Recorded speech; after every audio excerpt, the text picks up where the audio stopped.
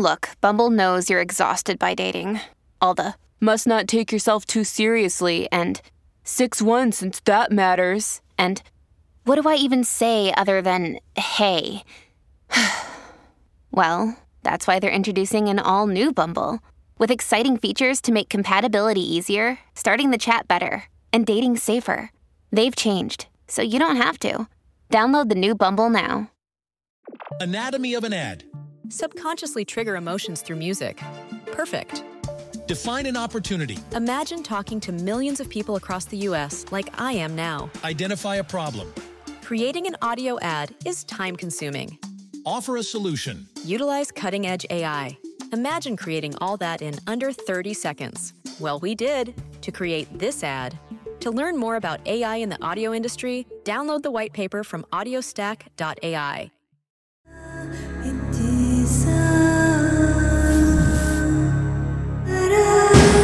This is True Crime Psychology and Personality, where we discuss the pathology behind some of the most horrific crimes and those who committed them from a scientifically informed perspective.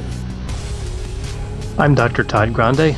I have a PhD in counselor education and supervision, and I'm a licensed professional counselor of mental health. Dr. Todd Grande, that's my YouTube channel. Today's question is, can I analyze the case of Rachel Wade? So first I'll look at the background in this case. I'll move to the timeline of the crime, then offer my analysis. Starting with the background, Rachel Wade was born in Pinellas Park, Florida, on February 27, 1990. In her late teens, she became involved with a man named Joshua Camacho. The pair broke up, but Rachel was still interested in having a romantic relationship with him. Another woman named Sarah Ludeman also developed an interest in Joshua. Their relationship was tumultuous and characterized by violence. A love triangle formed. Joshua characterized both relationships as friends with benefits. Neither individual was his girlfriend. He was involved in another relationship as well. He had a child with another teenage girl. Reportedly, he failed to pay child support, but maintained a relationship with the mother. The rivalry between Rachel and Sarah escalated. They were harassing each other. Rachel left a number of threatening messages on Sarah's voicemail. Here are 3 examples. Number 1, Rachel said, "I'm guaranteeing you I'm going to murder you." 2, she said, "You are a blank, fat blank, and I'm going to blank kill you. I swear on my life." And 3, she said, "Josh may have played me, but blank, I'm going to play your blank out too, so watch." It wasn't all one-sided with Rachel on the attack. Sarah was aggressive as well. She appeared at Rachel's workplace, an Applebee's restaurant, and knocked over Rachel's tray and generally harassed her. Now moving to the timeline of the crime. On April 14, 2009, Rachel was alone in her apartment. She was expecting Joshua to arrive, but Joshua was with Sarah. Rachel claims that she went outside to walk her dog and heard a car horn. Sarah was driving by, and she yelled, "Stay away from my man." Rachel claimed to be afraid. She called an old boyfriend named Javier Laboy, who told her to come over to his house. Before she left, she put a steak knife in her purse. Even though she was supposed to be on her way to Javier's house, she made her way to Joshua's house, arriving at about 11 p.m. Joshua and Sarah were playing video games. Rachel sent Joshua a text which read, "Now I know why you're not talking to me, because you got her." Joshua responded, "That's right, I don't like you anymore. Why don't you go home?"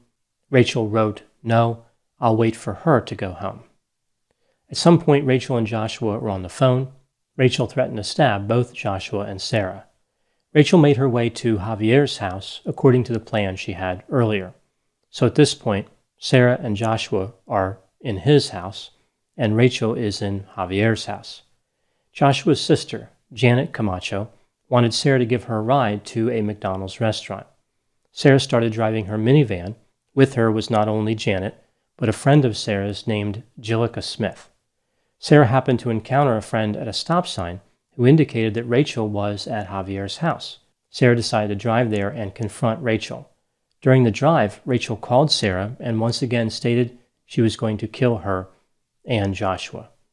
This did not deter Sarah. She arrived at Javier's house and encountered Rachel, who was standing outside with the knife positioned nearby. Here we see different stories about what happened. I'll cover them in detail in the analysis. What we do know for certain is that Rachel stabbed Sarah in the shoulder and chest. The knife perforated Sarah's heart. Witnesses said that after stabbing Sarah, Rachel threw the knife onto the roof of a neighbor's house. Then she said, "I'm done." Sarah was mortally wounded. She was transported to the hospital and would die at 2:29 a.m.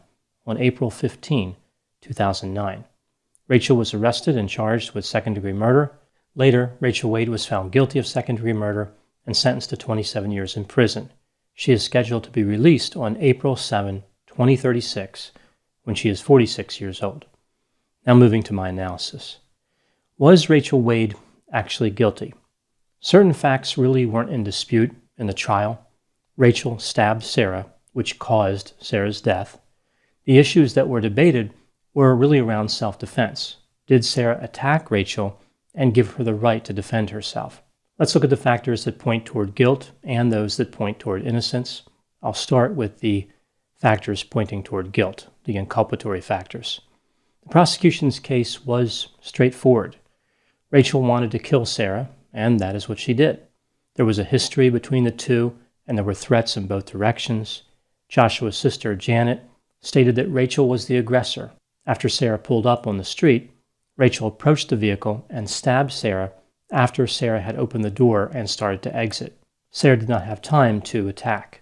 Jillica Smith, who, again, was also in the minivan, essentially said the same thing. Rachel closed the distance and began to attack. Rachel threw the knife onto a neighbor's roof. This made it look like she was trying to get rid of the murder weapon. Rachel would say that she did not want anyone else to gain possession of the knife. The defense argued that this was a case of self-defense. Rachel was outnumbered and facing a larger adversary in Sarah. Rachel was 5'4", 110 pounds. Sarah was 5'9", 166 pounds. Javier said that he really didn't see much of the fight, but he did see that the women were fighting before Sarah was stabbed. A friend who was at Javier's house, named Dustin Grimes, testified that Sarah and the other two women stepped out of the minivan at the same time and approached Rachel. I think this was the strongest testimony for the defense, as Dustin would be, in theory, the least biased witness. He was friends with Javier, but really not involved in the incident in any meaningful way. Rachel testified in her defense. She said that she displayed the knife in order to prevent Sarah from attacking. Rachel had never been in a fight before. She was simply trying to defend herself. Sarah jumped out of the vehicle and was approaching her. Rachel started walking towards Sarah with the knife in her hand. Sarah backed up a few steps, but then started swinging her fists. Sarah struck Rachel 3 times in the head before Rachel started swinging the knife. Rachel did not know she had even struck Sarah with the knife. Anatomy of an ad. Subconsciously trigger emotions through music. Perfect. Define an opportunity. Imagine talking to millions of people across the U.S. like I am now. Identify a problem. Creating an audio ad is time-consuming. Offer a solution. Utilize cutting-edge AI. Imagine creating all that in under 30 seconds. Well, we did to create this ad. To learn more about AI in the audio industry, download the white paper from audiostack.ai. Greetings from Evergreen Podcasts. We're rolling out a listener survey, and we want to hear from you. The information in the survey will help us gather statistics and in turn make our shows more appealing to advertisers. I know most people don't like ads, but this is one of the only ways our shows make money and help keep their lights on. We promise it will only take a few minutes, but the impact on our podcasts will be tremendous. As a token of our appreciation, we'll randomly select one lucky participant each month to win an exclusive merchandise package from Evergreen Podcasts. Head to evergreenpodcast.com/listenersurvey to help a show and possibly get some free stuff for doing so. We can't thank you enough for the support. Now back to the show. Sarah had harassed Rachel in the past, like at the Applebee's restaurant, and drove to where Rachel was with the intent of getting involved in a physical confrontation. Rachel received threatening voicemails from Sarah, but deleted them. So what are my thoughts in terms of guilt or innocence in this case? There weren't a lot of good witnesses in this case. Janet and Jillica could have been biased in favor of Sarah. Rachel alleged that Janet joined in the attack. If that's true, then Janet's credibility would be severely diminished. Javier really didn't see much of the fight. As I mentioned, Dustin seemed like a good witness and supported Rachel's account. I think what really led the jury to the guilty verdict were the voicemails where Rachel made it pretty clear she was going to murder Sarah. Here's how I look at this case as far as guilt or innocence. Sarah harassed Rachel. Rachel retrieved a weapon and went to somebody else's house for safety. Rachel and Sarah kept communicating, which involved Rachel threatening Sarah, looking for a confrontation. So Rachel went from a more defensive position now to a more offensive position. Sarah, however, then becomes the aggressor by driving the minivan over to where Rachel was and attempting to exit or exiting the vehicle. So we see they seem to be switching back and forth from defense to offense.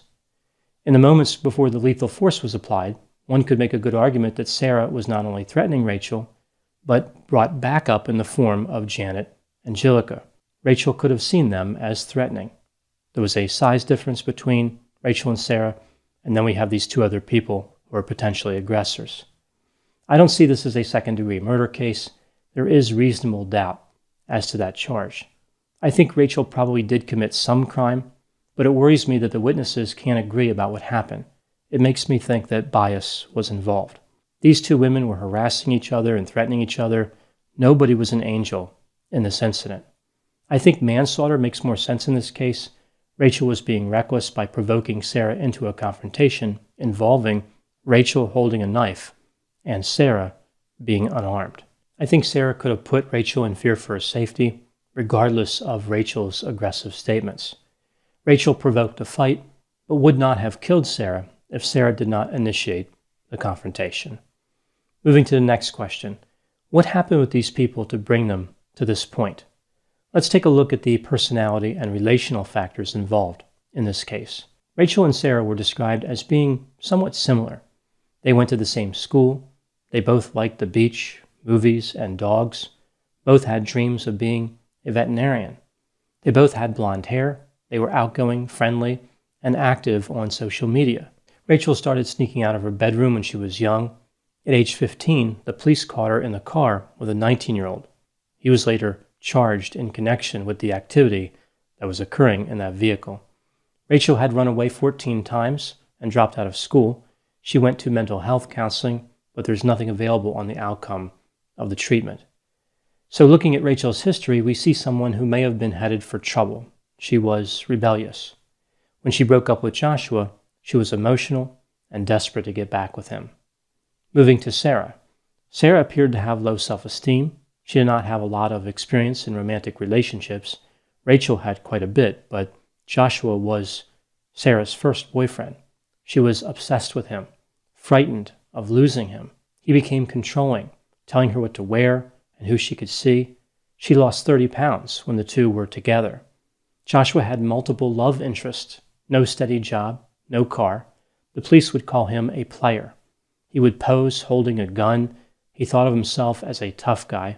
Sarah started to mimic his behavior, becoming increasingly aggressive.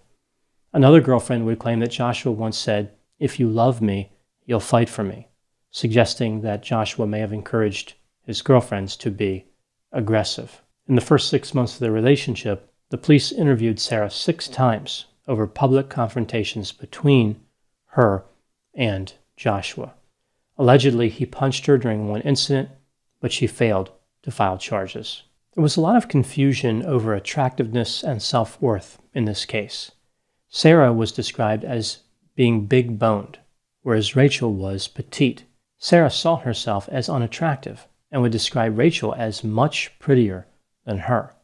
Sarah lived with her parents, had a curfew, and had no car. Rachel had a car and an apartment. Sarah would talk about how she could not compete with Rachel. She was very threatened by Rachel's continued interest in Joshua. Rachel appeared to agree with Sarah's assessment. She was stunned that Joshua would have selected Sarah as a love interest. She was confused by his reasoning. Rachel saw herself as much more attractive than Sarah. Others were confused by Rachel selecting Joshua. So there were a lot of people who desired other people in this whole mess, and it was confusing to everyone. I think one could make a good argument that none of these people were ideal romantic partners, regardless of the levels of physical attractiveness. They were all impulsive and aggressive. I think this case demonstrates the power of jealousy and how easy it is to induce. Many would say that Joshua was not a good catch, yet he was able to leverage jealousy in order to boost others' interest in him. I think normally people would look at a situation like this and say, if Joshua wanted to make Rachel jealous, he should have found another girlfriend who was equally attractive. But in reality, by selecting someone who Rachel viewed as unattractive, he hurt Rachel's self-esteem, made her question her own attractiveness. This only fanned the flames of jealousy. In addition, he selected partners who had difficulty regulating their emotions and who felt compelled to fight for him. Joshua managed to bring out the worst in these two women. What lessons can we learn in this case? People who are both young and impulsive tend to make decisions that will cost them for the rest of their lives, based on relationships that would have failed anyway and unrealistic expectations. The lesson here is to set higher standards. I don't think these young women ever asked themselves when they were harassing each other, what are we fighting for? The winner would end up being a casual sexual partner with Joshua. That's literally what they were competing for. This is one contest where being the loser is highly preferable. No love interest is worth physically fighting a rival over, and anyone who demands that romantic partners fight over them has perfectly demonstrated why no one should. This has been True Crime Psychology and Personality from Ars Longa Media. This content is for educational and entertainment purposes only. Ars Longa Vita Brevis. Anatomy of an ad. Subconsciously trigger emotions through music. Perfect. Define an opportunity. Imagine talking to millions of people across the U.S. like I am now. Identify a problem. Creating an audio ad is time-consuming. Offer a solution. Utilize cutting-edge AI. Imagine creating all that in under 30 seconds. Well, we did to create this ad. To learn more about AI in the audio industry, download the white paper from audiostack.ai.